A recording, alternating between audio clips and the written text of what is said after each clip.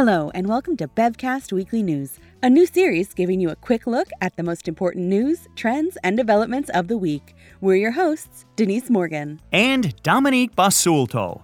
Bevcast Weekly News is brought to you by London Wine Competition, which is an international wine competition that Beverage Trade Network hosts in London every year, where wines are judged by quality, value, and package. Submission is now open for the 2019 London Wine Competition.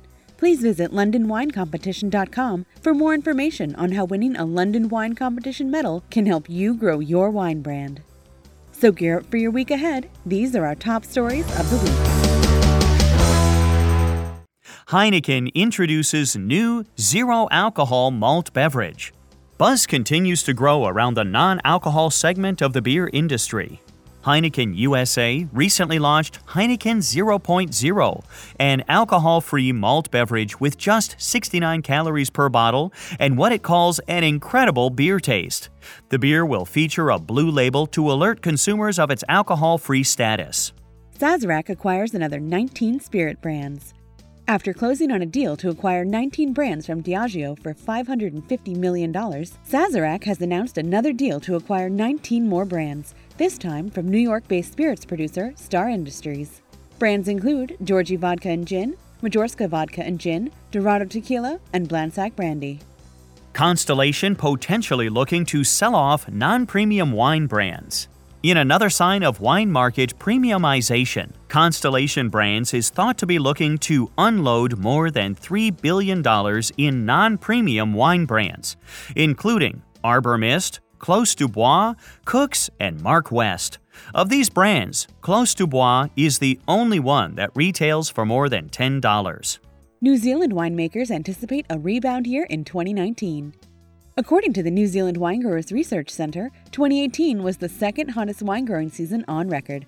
Two regions, Marlborough and Central Otago, experienced record heat. The goal now is to research the impact of climate change on winemaking. The expectation is for a better wine growing season in 2019. Aldi reports record Christmas wine sales.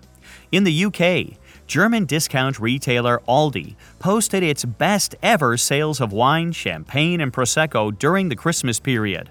Aldi sold more than 17 million bottles of wine, champagne, and Prosecco. The week before Christmas was its busiest week ever, led by the company's sales of private label wines.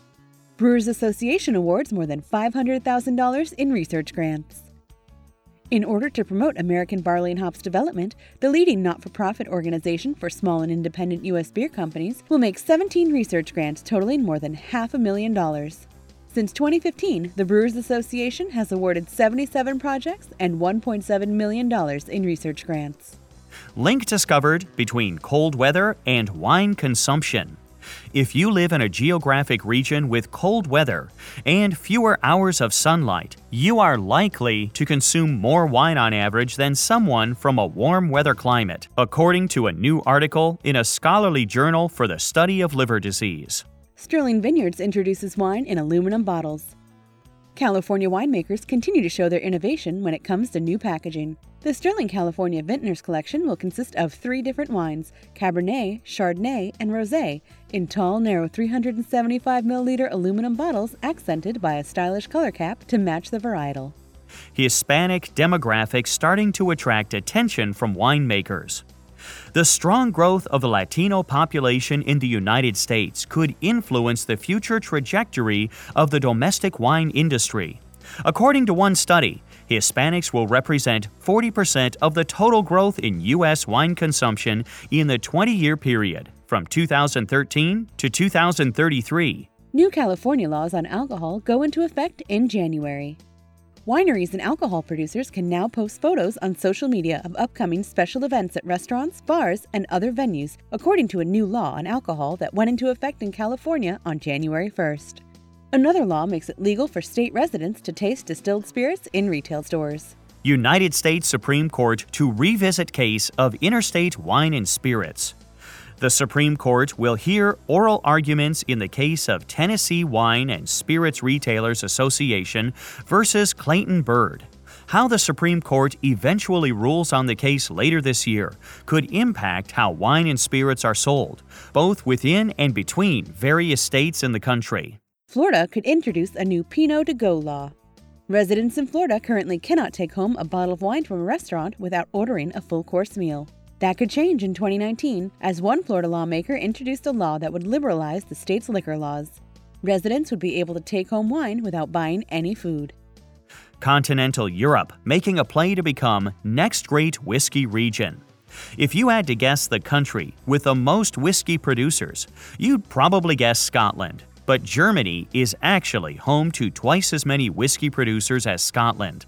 And countries like Slovakia, Czech Republic, and Austria are now starting to attract attention for their award-winning whiskeys. Chile launches a new Pisco route to attract investors.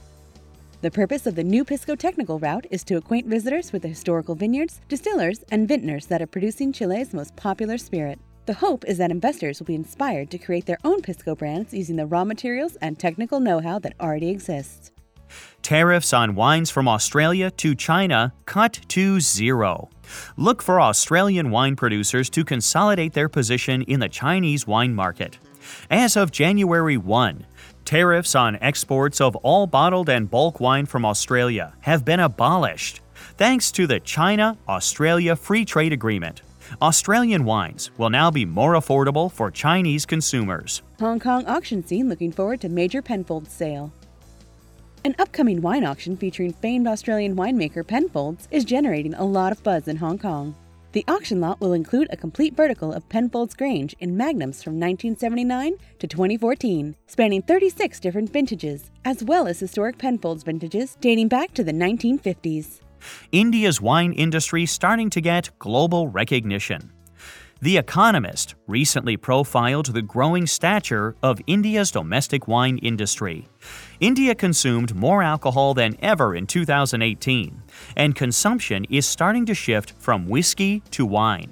The standout producer in India right now is Sula Vineyards, which produces half of all wine consumed in India.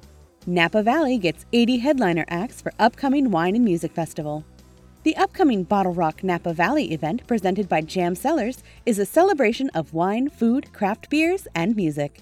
The 3-day festival will take place in the city of Napa and include more than 80 musical acts, including One Republic, Imagine Dragons, Mumford & Sons, Santana, and Pharrell Williams. Opening champagne with a saber goes viral on social media. If you're looking for the hot new social media trend of 2019, consider Sabrage, or the art of opening a champagne bottle with a saber. In one online trending video, the French Laundry in Napa tried opening a Nebuchadnezzar, equivalent to 20 750-milliliter bottles of champagne with a saber. Wine enthusiasts to debut new TV series. In an effort to create more video content around wine, Wine Enthusiast is launching a new production division and a new episodic series called It Starts With Wine.